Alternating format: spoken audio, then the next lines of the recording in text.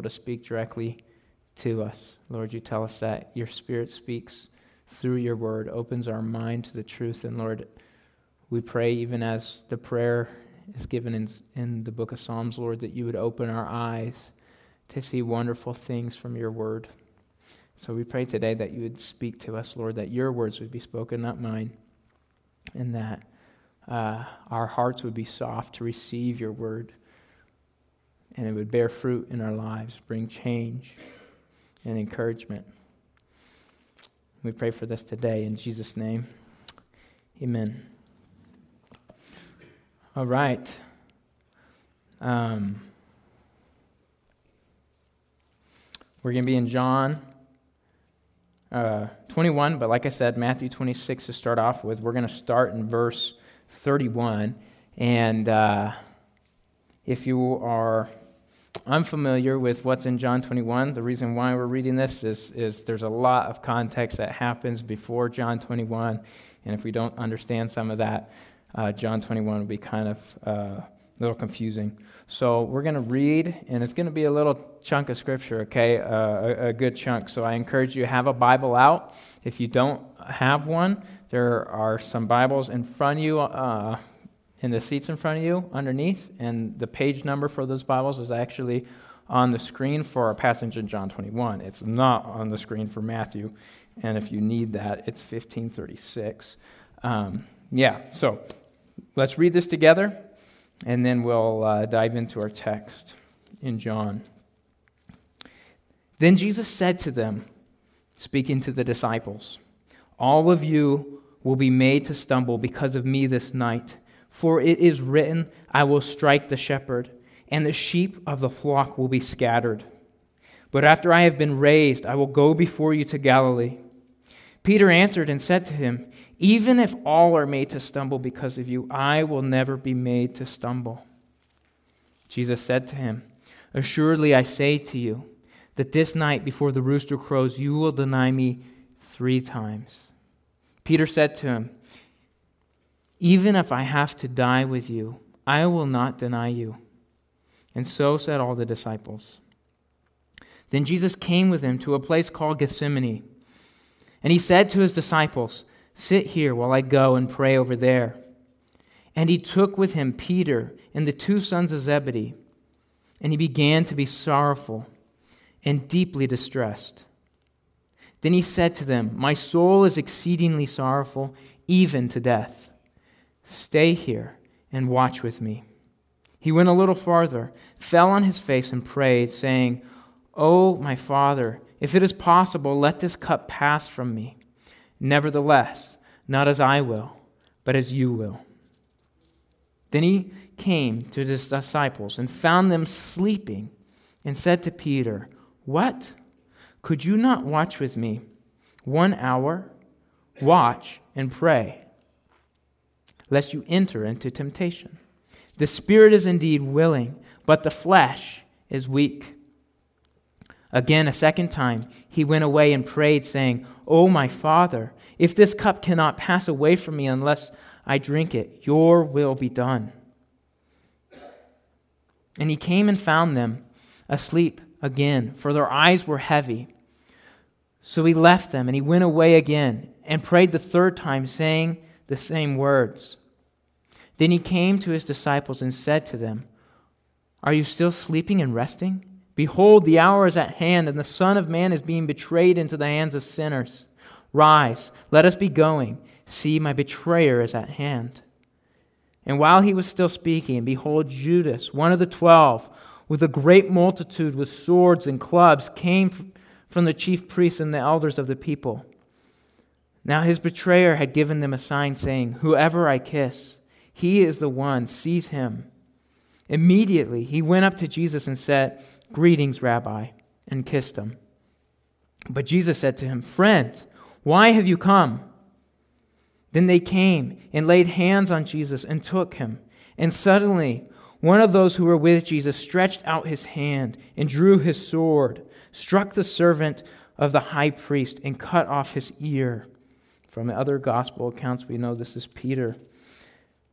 But Jesus said to him, "Put your sword in its place. For all who take the sword will perish by the sword. Or do you think that I cannot now pray to my Father, and he will provide me with more than 12 legions of angels? How then could the scriptures be fulfilled that it must happen this way? In that hour, Jesus said to the multitudes, have you come out against a robber with swords and clubs to take me? I sat daily with you, teaching in the temple, and you did not seize me. But all this was done that the scriptures of the prophets might be fulfilled. Then all the disciples forsook him and fled. And those who laid hold of Jesus led him away to Caiaphas, the high priest, where the scribes and the elders were assembled. But Peter followed him at a distance to the high priest's courtyard. And he went in and sat with the servants to see what would be the end of this. Now, the chief priest, the elders, and all the council sought false testimony against Jesus to put him to death, but found none. Even though many false witnesses came forward, they found none. But at last, 2 false witnesses came forward and said, this fellow said, I am able to destroy the temple of God and to build it in 3 days. And the high priest arose and said to him, do you answer nothing? What is this that these men testify against you? But Jesus kept silent, and the high priest answered and said to him, I put you under oath by the living God. Tell us if you are the Christ, the Son of God. And Jesus said to him, it is as you said. Nevertheless, I say to you, hereafter you will see the Son of Man sitting at the right hand of the power and coming on the clouds of heaven. Then the high priest tore his clothes, saying, he has spoken blasphemy. What further need do we have of witnesses? Look, now you have heard his blasphemy. What do you think? They answered and said, he is deserving of death. Then they spat in his face and beat him. And others struck him with the palms of their hands, saying, prophesy to us, Christ. Who is the one that struck you? Now Peter sat outside the courtyard, and a servant girl came to him, saying, you also were with Jesus of Galilee. But he denied it before them all, saying, I do not know what you are saying. And when he had gone out to the gateway, another girl saw him and said to those who were there, this fellow was also with Jesus of Nazareth. But again he denied it with an oath, I do not know the man. And a little later, those who stood by came up and said to Peter, surely you also are one of them, for your speech betrays you. Then he began to curse and to swear, saying, I do not know the man. Immediately a rooster crowed, and Peter remembered the word of Jesus, who had said to him, before the rooster crows, you will deny me 3 times. So he went out and wept bitterly. You're welcome to turn over to John 21. This passage we just read, it's very sobering text to read. In it we see the great love of Christ, the perfect love of Christ displayed, dying for guilty sinners, for people, even his own disciples, who should have been the most loyal people, abandoning him and disowning him. And then people doing vile things to him. The very people he came to save, spitting in his face, slapping him across the face while he's blindfolded, other gospels let us know, slapping him across the face and saying, who hit you? Who hit you? Right? We see such a tragic moment, the depravity of mankind to be doing such horrific things to the Savior who came to save us, our Creator, whose breath is in our lungs. And you see the great love of Christ and the great love of the Father that sent his Son even to suffer those things when Jesus said he could have changed it in a moment. He could have asked for the angels to come and boom, everybody's wiped out. So you see the great love of Christ here. And it would go on if you continue to read that passage where the abuse would continue and he would suffer and die at the hands of evil men him being innocent.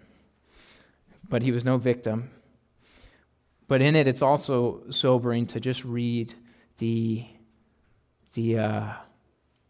turning away of his disciples, the deserting of his disciples, and in particular Peter, who Jesus warned, hey, you're going to do this. And he's like, no, I'm not. No, I'm not. And he does. He denies Jesus. And just as a quick side note, what we see Peter doing in what we just read is a great recipe for falling into temptation, for giving into temptation. I mean, you look at the things that Peter does in this passage. What does he do? Jesus warns him. He ignores the warning, right? Jesus is like, hey, this is coming. And he's like, no, right? And beyond that, he's in self-confidence. He's like, man, I got this. Like, Jesus, these other guys, they might betray you. I'm never going to do it. I'm never going to desert you. I'm never going to deny you, right? So he has this self-confidence, and then he's sleeping when he should be praying, right? Jesus invites him, hey, watch and pray. Your spirit, the spirit is willing, but your flesh is weak. Don't be relying on yourself, right? And it will fall in those same footsteps of giving into temptation if we're walking that way, right? In this disregarding Jesus' warnings, walking in self-confidence, right? And neglecting to walk in prayer and dependence upon the Lord. But it is a sobering moment. Luke's account puts it even, I think, just even a little bit more sobering. Jumping right into it, somebody has just asked Peter if he's with Jesus, and Peter said, man, I do not know what you are saying. And it says, immediately while he was still speaking, the rooster crowed, and the Lord turned and looked at Peter. Then Peter remembered the word of the Lord, how he had said to him, before the rooster crows, you will deny me 3 times. So Peter went out and wept bitterly. So Luke lets us know something that Matthew doesn't, right? He's like, hey, wherever Peter was at in this courtyard, he was able to see Jesus, right? And as Jesus is on trial, Peter is looking on from a distance, and he's being questioned, and he's denying the Lord. On the 3rd time, Peter denies the Lord, and this is what happens, right? The rooster crows. Jesus looks at Peter, and Peter his heart melts. He's full of sorrow and shame for his disowning of his Lord, right? He had lived with Jesus for 3 years, seen Jesus do incredible miracles, walked with him as a friend and as a disciple, and in Jesus' greatest hardship in this earth, right? Peter just disowns him. And the emotion just overcomes Peter to where he takes off running, and I don't think he's necessarily running because people are questioning him. I think he's just running out of shame and overwhelmed with grief, and just he's broken in this moment. I mean, the word that is spoken here, it says it wept bitterly, right? It has this idea, it's just this sobbing, uncontrollably sobbing. It's not just a couple tears. I mean, this is a grown man who was so confident, throughout so many times and prior to this. And then you just see him broken in this moment at his failure. And no doubt in this moment, like Peter's thinking, everything's over, everything's hopeless, right? Like Jesus is about to die. I've betrayed Jesus. I did exactly what I said I wouldn't do. And it would seem that Peter feels incredibly hopeless at this time. We're going to get to our text now in John 21, and before we do that, I just want to fill you in on a couple things that happened from what we just read in Matthew 26 to where we're at in John 21. And one of those things is this trial continues. Jesus is crucified, right? Willingly dies for the sins of the world. He's buried.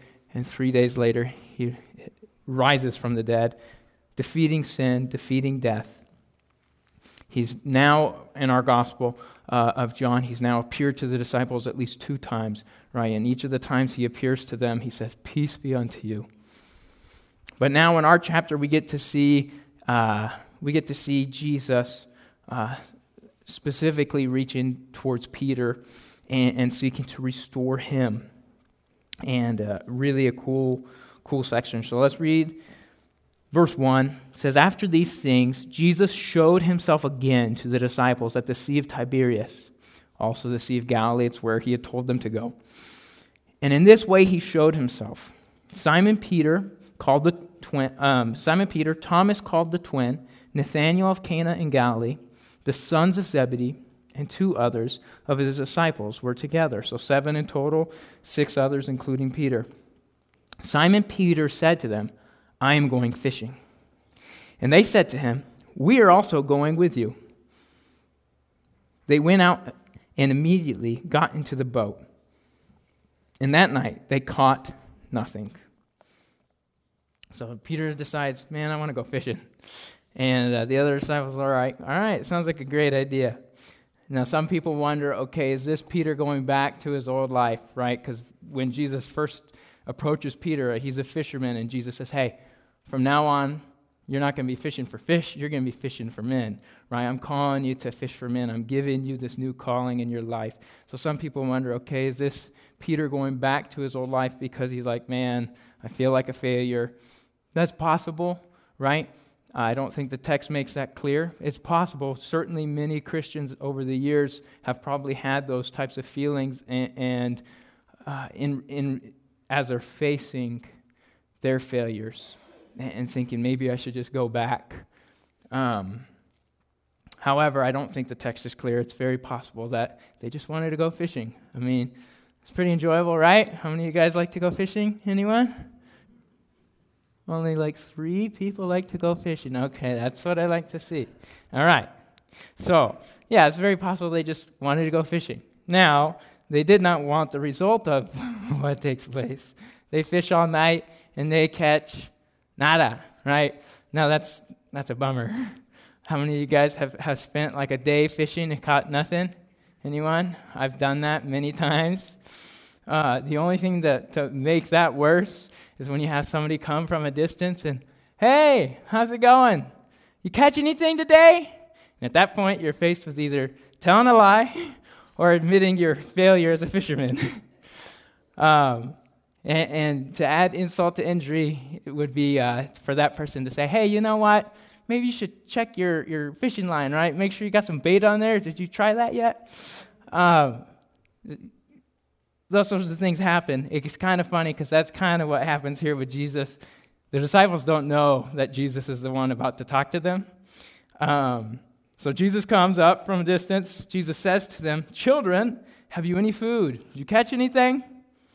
They answered him, no. And he said to them, cast the net on the other side, the right side of the boat, and you will find some. Oh, really? Just 6 feet over here? You know, we haven't been out here all night looking for fish, but yeah, that sounds like a great idea. They don't know it's Jesus. They just think this is some random stranger telling them, giving them this advice. But they do it. And maybe they're starting to recall, because years ago, right, 3 years ago when Jesus called them originally, something very similar happened. The writer of our gospel that we're reading, John, is going to kind of have a recollection of that moment here in a minute, and that's kind of why we know that they don't know who the stranger is on the shore at the moment. It says, so they cast their net, and now they were not able to draw it in because of the multitude of fish.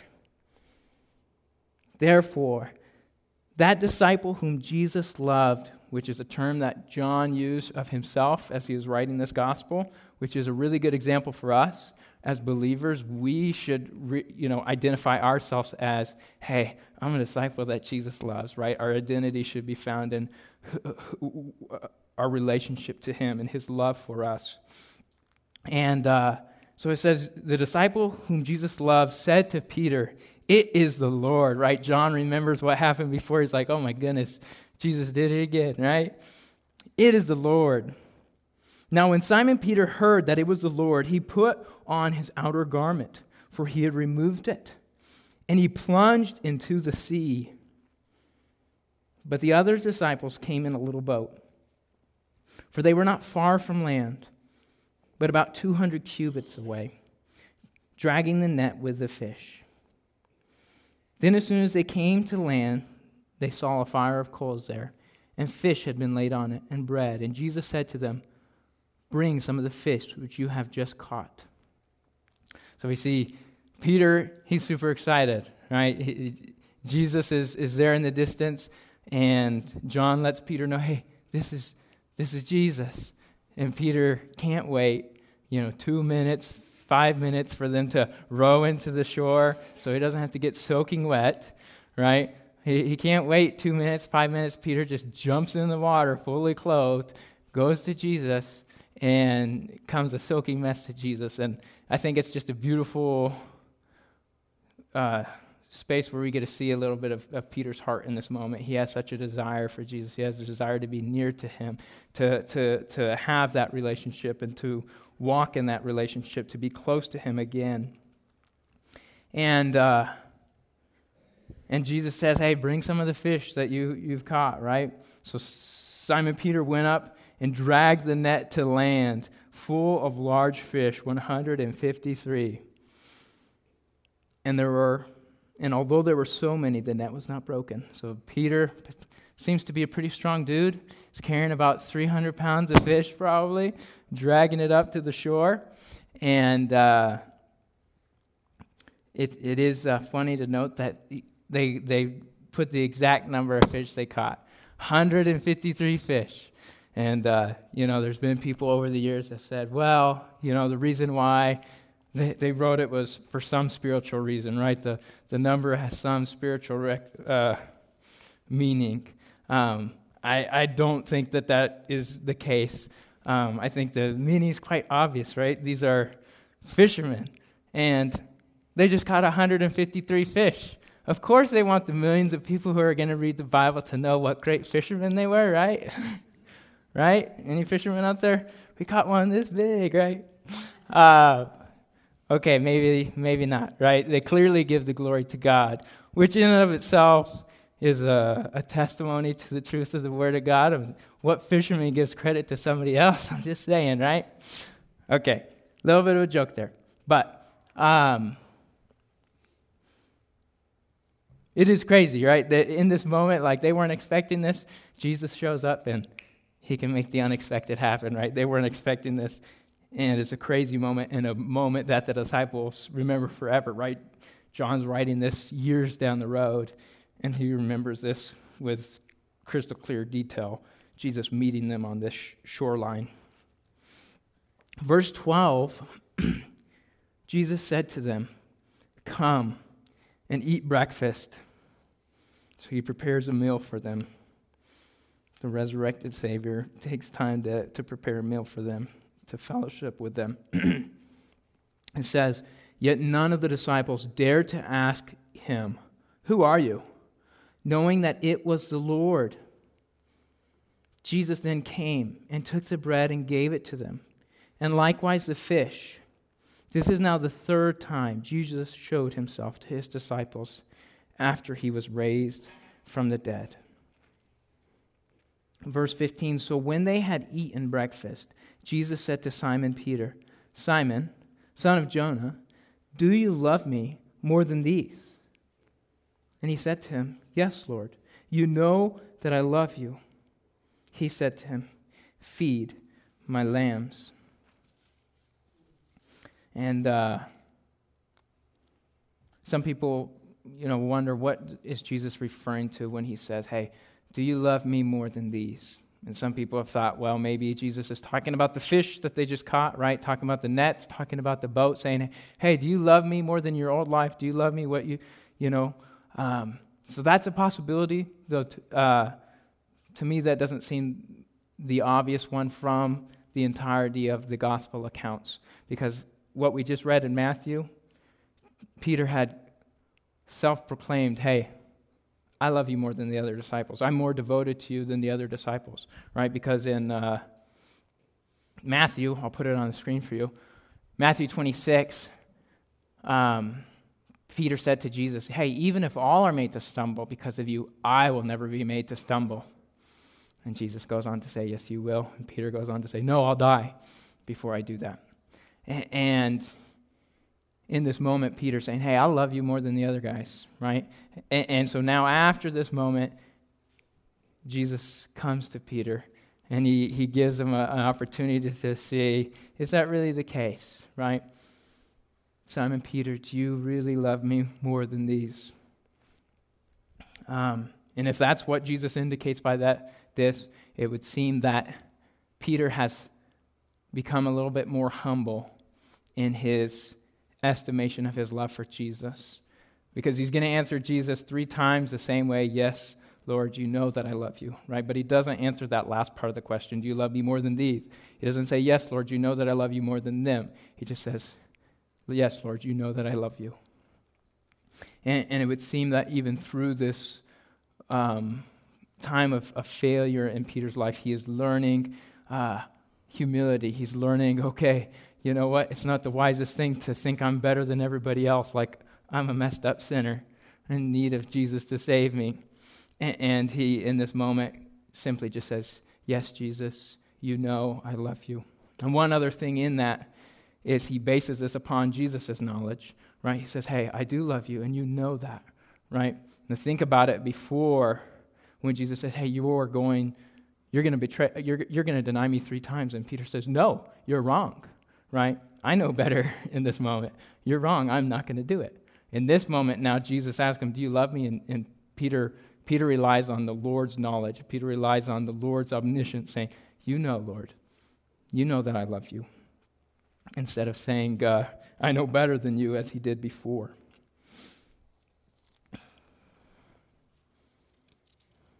Jesus then asks him a second time, do you love me?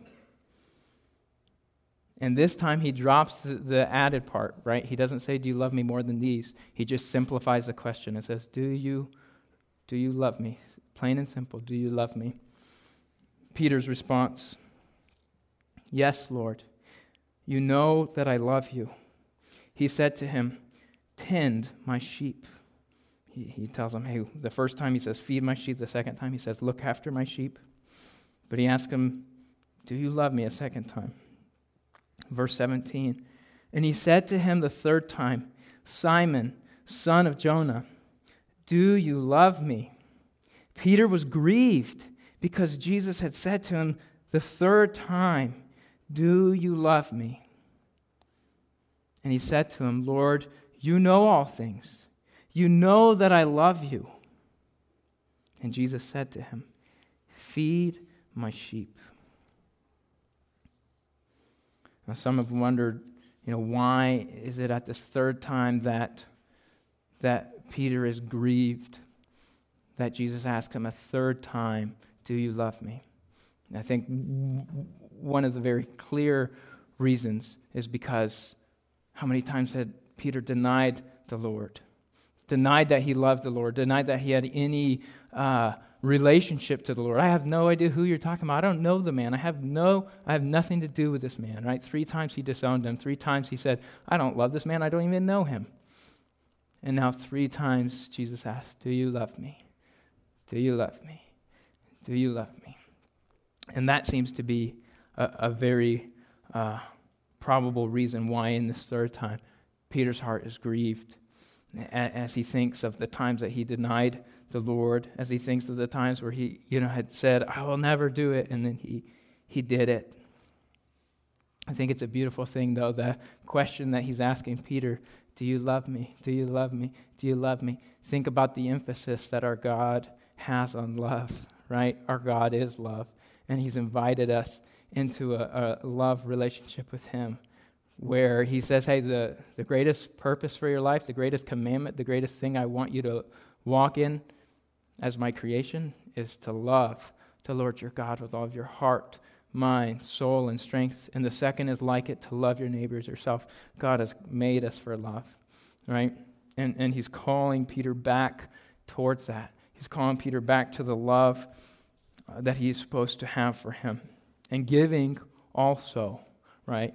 It's not a cruel thing that he's speaking this to Peter, bringing up trying to push him down or something. He's giving him an opportunity He had disowned Jesus 3 times publicly. He's giving him an opportunity 3 times to reaffirm his love for Jesus. So it's a beautiful moment that Jesus is inviting Peter into for so many reasons. A second reason why Peter could be grieved is possibly the wording. I am no Greek scholar at all, but I do have a phone with apps, and you can click buttons and see what those words mean. And it is interesting, there are 2 Greek words that are used, different words for love in this section. The first 2 times, now before I go into it, I will say that some people see it differently. I'm not solidly set on one side or the other, but I do think it's worth at least considering this being something that could be going on here. The first 2 times that Jesus asked, "Do you love me?" he uses the word agape, which, as we think through the scriptures, is so often associated with the love that God has for us and the love that God calls us to have for him. It's the love that, it's the same word that's described in 1 Corinthians 13. Love is patient, love is kind, love is gentle, love is not self-seeking, it's not demanding, it's not impatient or rude, it endures all things, hopes all things, believes all things, love never fails. It's a love that certainly doesn't deny, right? It stays true. This is also the same word that's used when Jesus was asked what's the greatest commandment. He says, agape. Agape the Lord your God with all of your heart, mind, soul, and strength. So Jesus asks Peter, do you agape me? Do you love me? The first 2 times. And Peter responds, both of those times, Lord, you know that I phileo you, which speaks of an affectionate love, like a friendship, right? Which potentially could be a lesser sort of love, right? People, like I said, some people debate that because sometimes those can be interchanged. So certainly that's possible. So what makes it interesting is on the 3rd time, Jesus uses the same word when he asks Peter the question. He says, okay, Peter, do you phileo me, right? Do you really love me, right? Essentially saying, you just said twice that you phileo me. You just said twice that you love me like a friend. And now he asks the 3rd time, do you really love me like a friend? He uses that word to bring things to the level that Peter was describing. A good quote for this is by Henry Alford. He said, Peter in his first 2 answers uses a less exalted word, one implying a consciousness of his own weakness, right? It's very possible that Peter in this moment is much more humble in his estimation of his love for Christ. It's like, my love isn't fully there, right? It's not at that full commitment, full devotion that it needs to be, but I do have this love for you. I do have this affection for you, right? But it still had a persuasion and deep feeling of personal love. In the 3rd question, the Lord adopts the word of Peter's answer to closer press to the meaning and bring it home to him, right? Do you really have that love that you're talking about? So that is certainly possible. If that is the case of what, the different words meaning something here, a cool thing to think about is when Peter writes in the letter of Peter, 1 Peter, it would seem that Peter certainly came to grow deeply in his love for the Lord as he describes God's people this way. He says, though you have not seen him, speaking of Jesus, you love agape, right? You love Christ. Though you do not now see him, you believe in him and rejoice with joy that is inexpressible and filled with glory. So maybe there's something there. I'm not saying that for sure. People see it differently. But it is, I think, worth at least thinking through.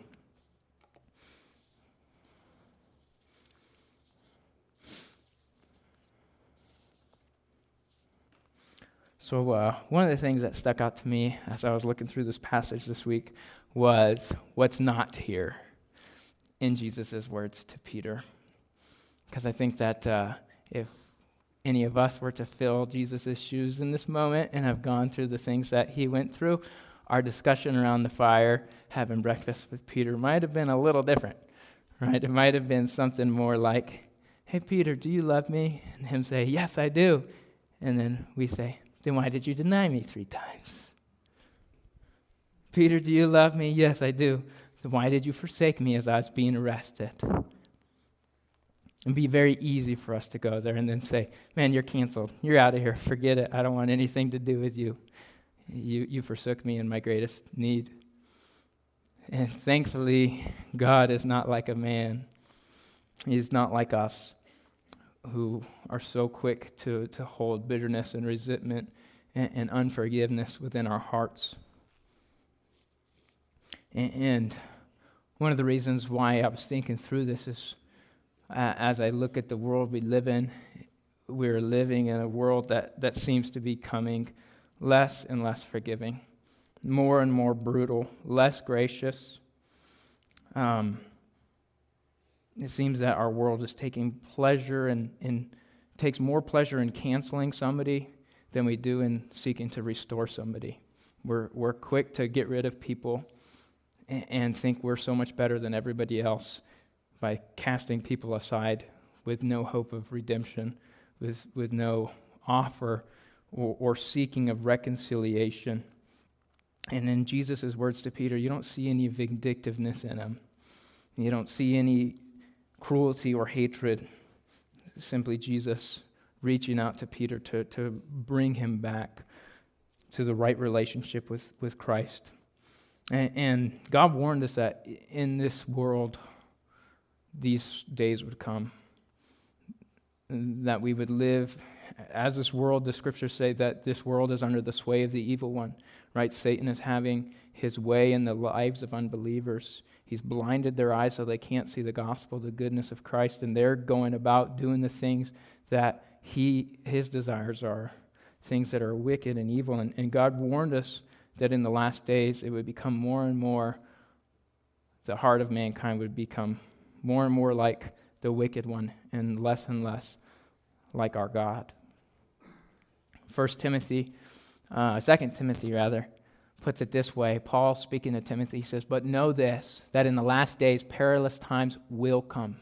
For people will be lovers of themselves, lovers of money, boasters, proud, blasphemers, disobedient to parents, unthankful, unholy, unloving, unforgiving, slanderers, trash talkers," right?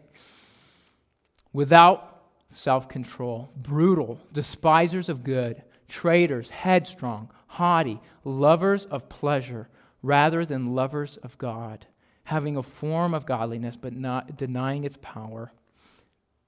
And from such people turn away." God just warns us, hey, this is coming, right? As the world gets further and further from God, the heart of mankind is becoming crueler and more unforgiving and prideful, thinking we're better than everybody else.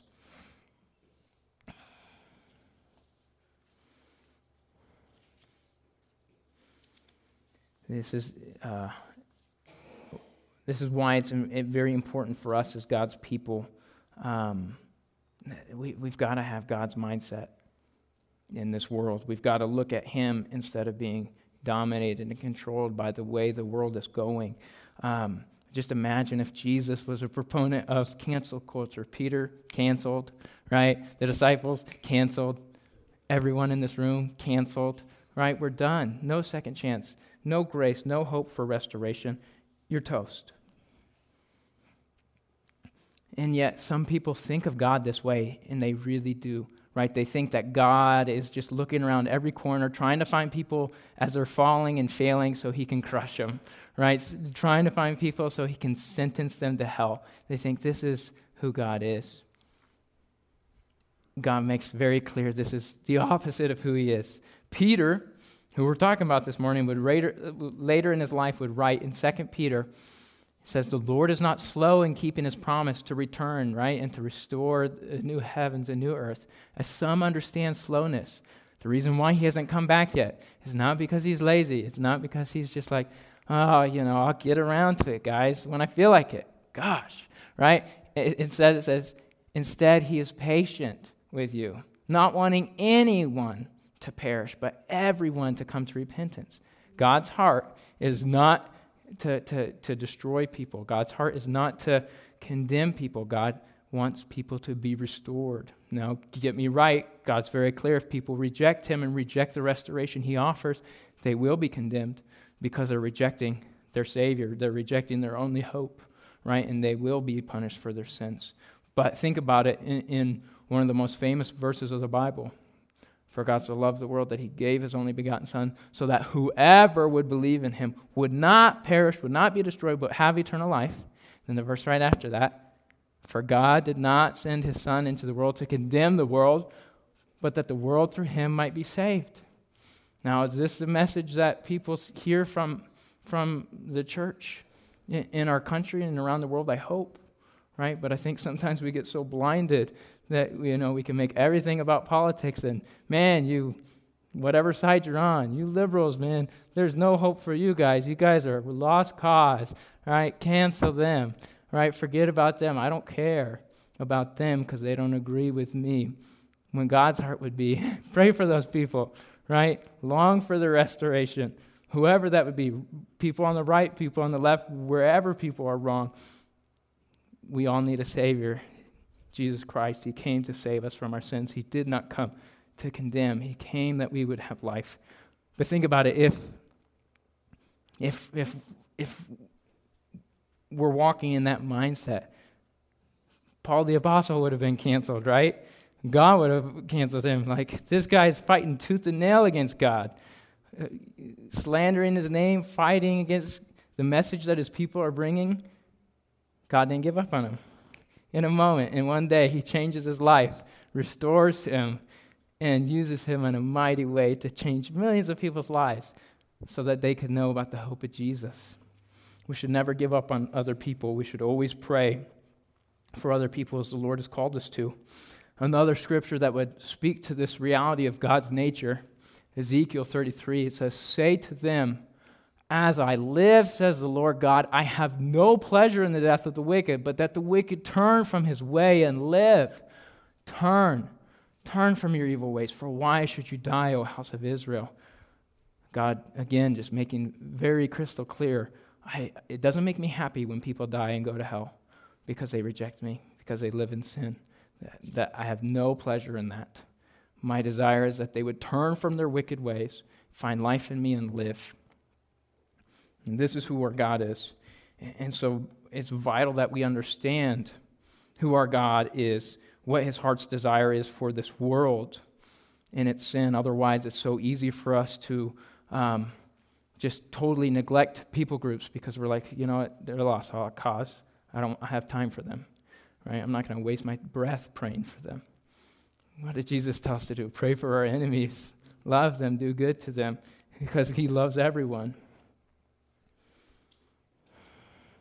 But this also goes in regards to our brothers and sisters in Christ. It's so easy for us to say, so-and-so, they sinned against me. So-and-so, they spilled their coffee on me last week at church. Man, what a jerk. Or whatever it is. Usually it's probably not something like that. Usually it's, they said this about me, and you know what?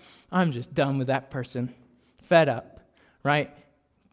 God calls us to show grace and mercy to one another. Think of what Peter wrote. He says, above all, have love for one another, for love will cover a multitude of sins. Peter understood it, right? He understood the grace of the Lord Jesus Christ that was shown to him, right? The love that was shown to him, he didn't deserve it, but Christ freely gives it to him. And then we need to apply it to ourselves too, because it's easy for us to fail and then to get stuck there, right? God's done with me. There's no hope. I can't move forward. I'm just going to stay here because, man, God's done with me. There's no hope for my life. I'm a failure. God cannot use me any longer. Certainly at one point or another, Peter had this thought, maybe here or before, where he's like, I've ruined my chance. I denied Jesus 3 times. How could I ever be an apostle of the Lord? How could I ever feed his sheep? How could I ever be used by him again? But what does the Lord do? Provided grace. Peter wrote it this way. He says, for Christ also suffered once for sins, the just for the unjust. Why? So that he might bring us to God. That's the heart of the Bible, is God seeking to bring people back to him. being put to death in the flesh, but made alive by the Spirit. Peter understood in a very personal way, hey, Jesus, the reason why he died for our sins. He did it so he could bring us back, to restore us, to bring us back. And I love how personal it is when we read the gospel accounts and we see what the disciples later wrote in their lives through the letters they wrote. We see how very personal they took their Lord and Savior. Like, they realized, I'm a guilty sinner and I need saving, right? He's my hope. He is my life. He's my righteousness. Peter put it this way. He said, Christ himself bore our sins. He carried it in his body on the tree, on the cross. Why did he do it? That we might die to sin, be set free from sin, its penalty and its shame, and so that we could live to righteousness. How were we healed? By his wounds you have been healed. For you were like straying sheep, but you have returned to the shepherd and overseer of your soul. As I think about this, Christ did not come into this world, humble himself, become a man, become a servant of all. He did not come into this world and become a man that the scriptures would describe as a man of suffering, acquainted with deepest grief, as he looked upon the brokenness of this world, and it crushed his heart, it broke his heart. You think of the times where he wept at Lazarus' funeral. Even though he knew he was going to raise him, he weeps, is broken over the tragedy that sin has brought into this world. He didn't go through all of this. He didn't take the hatred, the scoffing of mankind, the crown of thorns being beat into his head, the slappings, the spittings, the ripping out of his beard, the denial and the nailing of his body to the cross, his lifeblood being poured out of him. He did not do this so that those who call on his name could continue to live lives that are marked by sin and shame and defeat, right? He came to set us free from our sin. He came to set us free from our shame. So as the scripture said, that he wanted to give us a clean conscience, right? He wanted to make us right with him, to be at peace with him. He didn't come in this way for our lives to be marked by these things, but to be set free from these things. Now, very clearly, this is not a promise for your best life now, right? As some false teachers would proclaim, right? God is very clear, in this world we will have troubles. Following Jesus does not make us healthy, wealthy, and wise necessarily, right? It doesn't just work that way, right? In this world. One day, everything's going to be set straight and perfect. But he says, hey, we could have hope if we put our trust in him. And we could be set free from our sins. We could be set free from our shames. Our shame. As I was thinking through this, just thought through an experience I went through as a younger believer. I experienced a failure in my life, and that started becoming an all-consuming thing where I was just thinking about it all the time. Thinking, you're such a failure, to the point where I started thinking, man, it would be better if you just weren't alive. It would be better if you were dead. And that was just playing over in my mind. It was a dark season, and the Lord graciously brought me to read Philippians chapter 4, verse 4, which drew my eyes back to him, which says, finally, my brothers, rejoice in the Lord. And again, I say rejoice.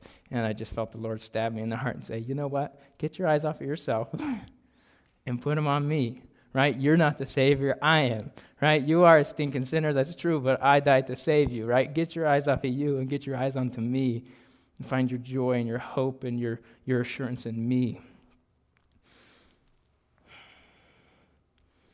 And so, brothers and sisters, I encourage us, if that's where we're at, take your eyes off yourself. Put them onto Christ. He's our Savior. He's our life. He's our hope. He's our peace. And I love the heart we see of Jesus in regards to this whole falling of Peter, because even before Peter fell, Jesus was planning his restoration. Jesus even spoke his restoration over his life before it happened. In the Gospel of Luke, it's put this way. The Lord said, Simon, Simon, indeed Satan has asked for you, that he may sift you as wheat. He wants to destroy you. But I have prayed for you. I prayed that your faith would not fail ultimately, right? That you would not end in a shipwrecked faith, but that your faith would continue even after your failure. And he indicates the failure here when he says, and when you have returned, right? You're going to leave me for a minute, right? You're going to miss the mark. You're going to abandon me. He says, but when you have returned to me, strengthen your brethren. When you have returned to me, I have a plan for you, right? And I'm going to bring you back, right? Even before Peter messed up, Jesus was planning the restoration. And we see the heart of our God, who he is exactly what he said he is, the good shepherd. He looks after his sheep. He doesn't let one of them out of his hands, right? We're secure in his hands. And so he called them back to repentance, called them back to being made right. And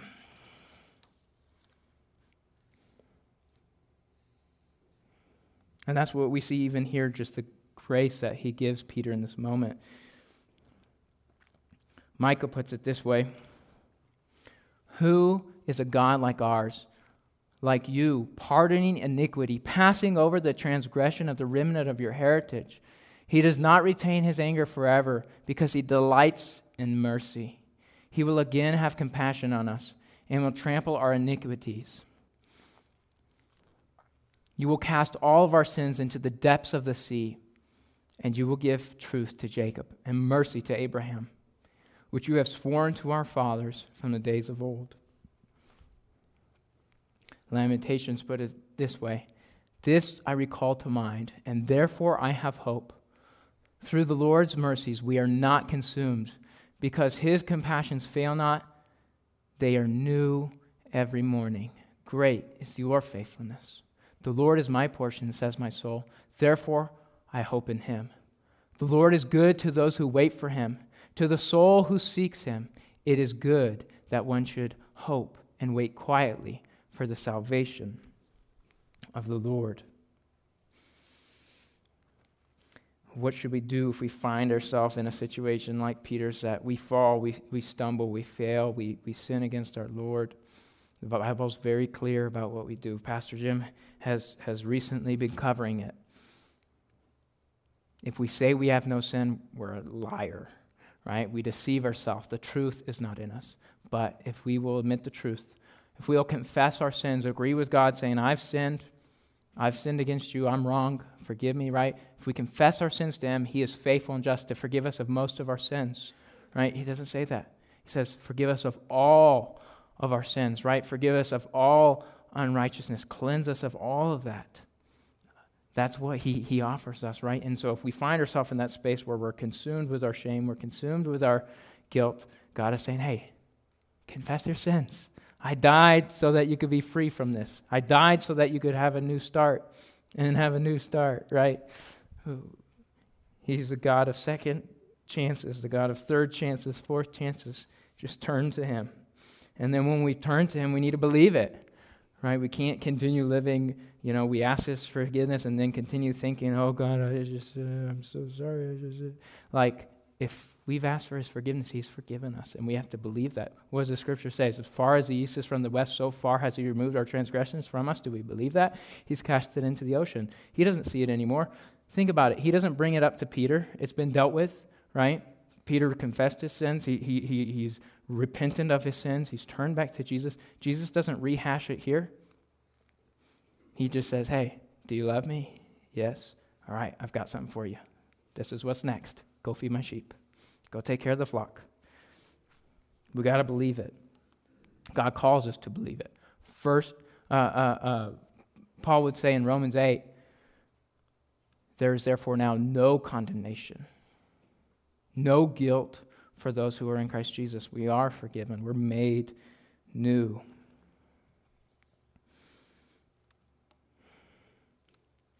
Let's continue. The end of verse 17, Peter responds to the Lord's questions, do you love me? And he says, you know all things. You know it. I rest on your knowledge, not mine. You know that I love you. Jesus said to him, feed my sheep. And then Jesus gives him an amazing promise of something to come.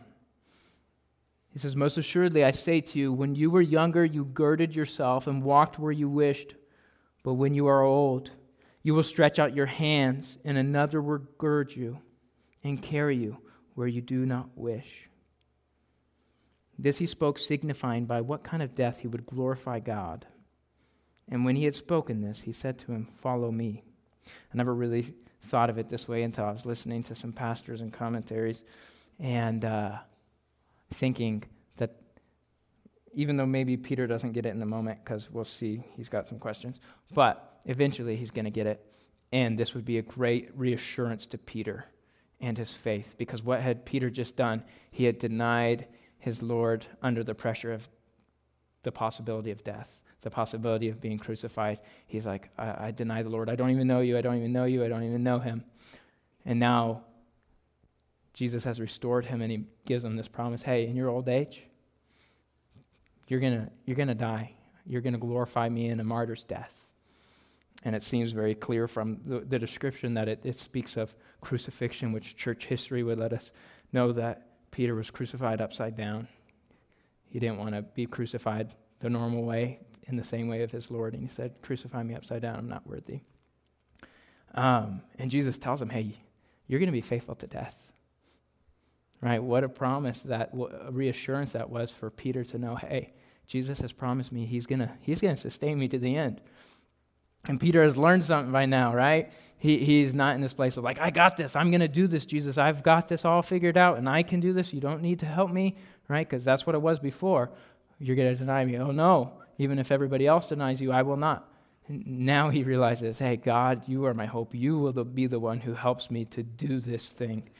And I think of the way Paul put it. He says, our Lord Jesus Christ, who will sustain you to the end, guiltless in the day of the Lord Jesus Christ. God is faithful, by whom you were called into the fellowship of his Son, Jesus Christ our Lord. He says, hey, God is faithful. He will sustain you to the end. And that was a promise Jesus has given Peter, like, hey, you're going to be sustained to the end. You're going to be faithful to the end. And I'm sure that as the years went by and Peter started to understand that a little bit more, that became such an encouragement to him to know, hey, God, you're going to give me the strength to finish my race well, to not deny you, to finish loving my Lord and Savior, Jesus Christ.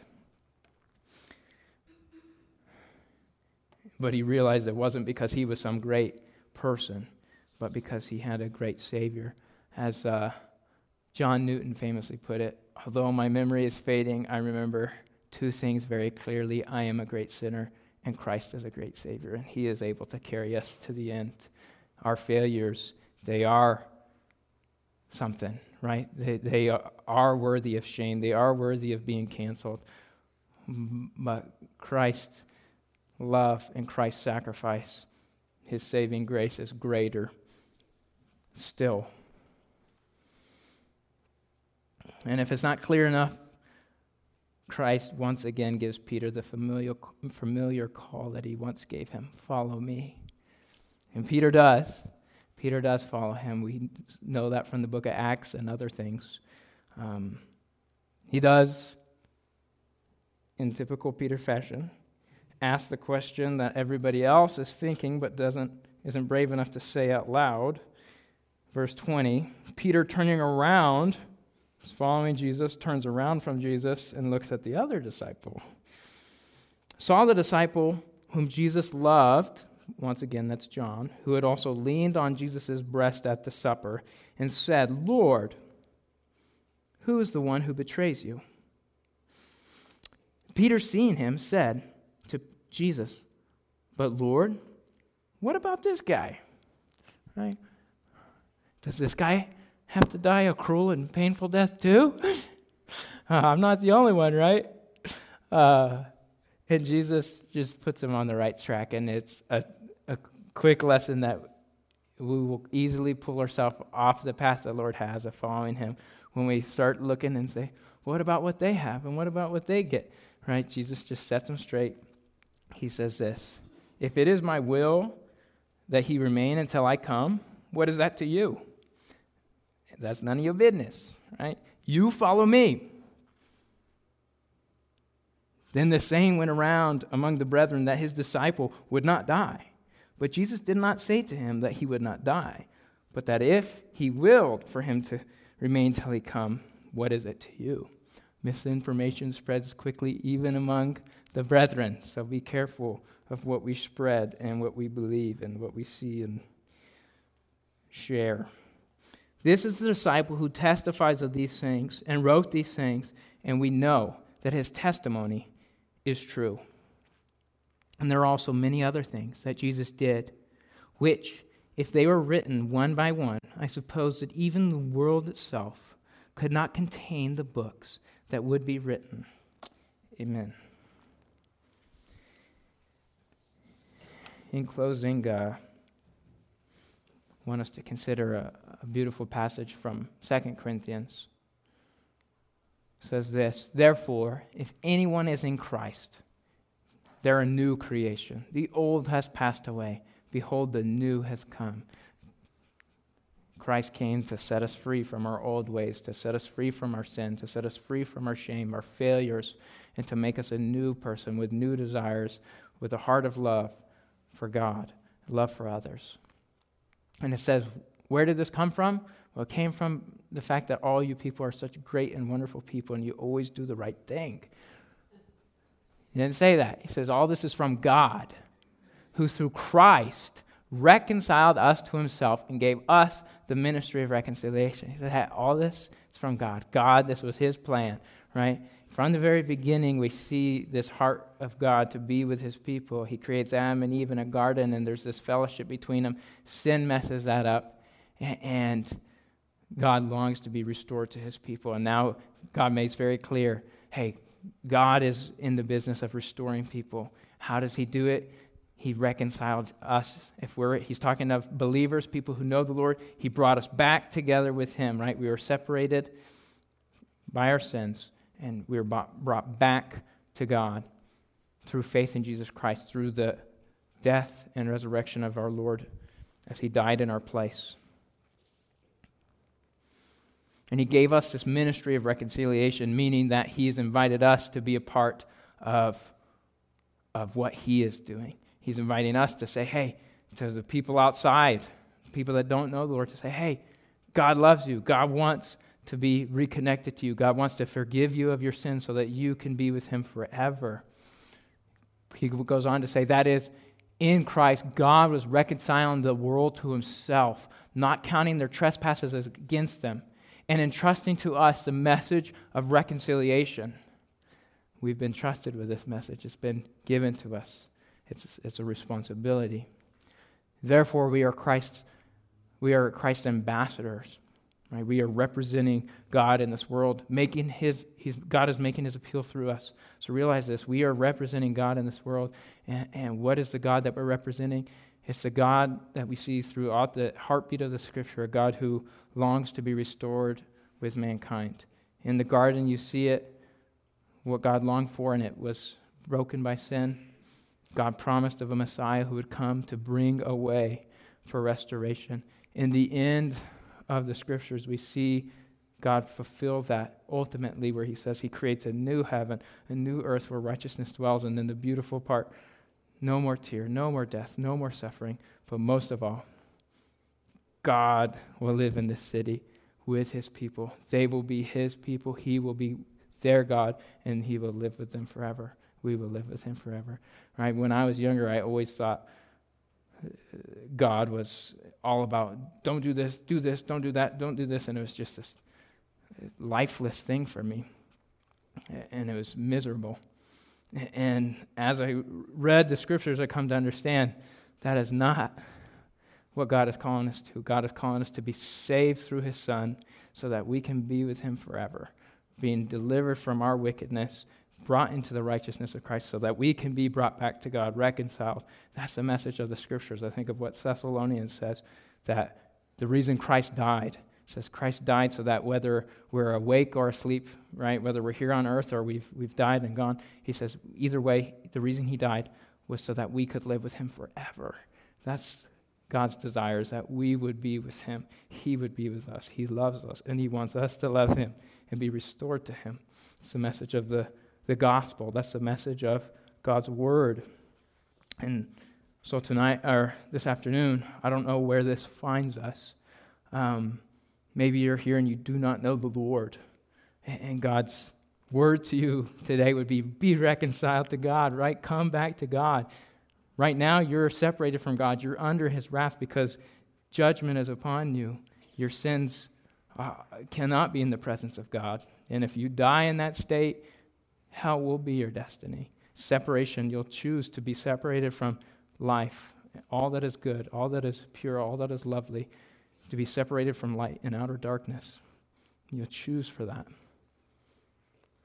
But he doesn't want that. He doesn't want anyone, even the most wicked person, to perish, but that they would turn and live. So if that's you today, God is inviting you, turn from your sins, repent of them, put your faith in Jesus Christ to save you from your sins. God will forgive you. He'll come to live inside of you. You will be reconciled, and he'll change your heart, give you a heart of love, joy, peace, patience, gentleness, faithfulness, self-control. And if you know the Lord here today, and maybe you've fallen recently, or maybe it's been a long time, but you're still living in this defeated life of shame and sin, Christ is calling you out of the grave, right? He's already conquered the grave. You don't belong there anymore, right? We belong with our Lord and Savior. We belong in the victory that is his, right? Not because we are worthy, but because he is worthy, and he's paid the price. So seek out his forgiveness and then walk in what's ahead, as he invited Peter to. Feed my sheep, right? Walk in the next thing the Lord leads you to. And then do what God says. We're reconcilers, right? Share this message with those around us, because every person in this world needs desperately to be reconciled. We're going to take a quick moment to pray, and then worship team will lead us in closing song.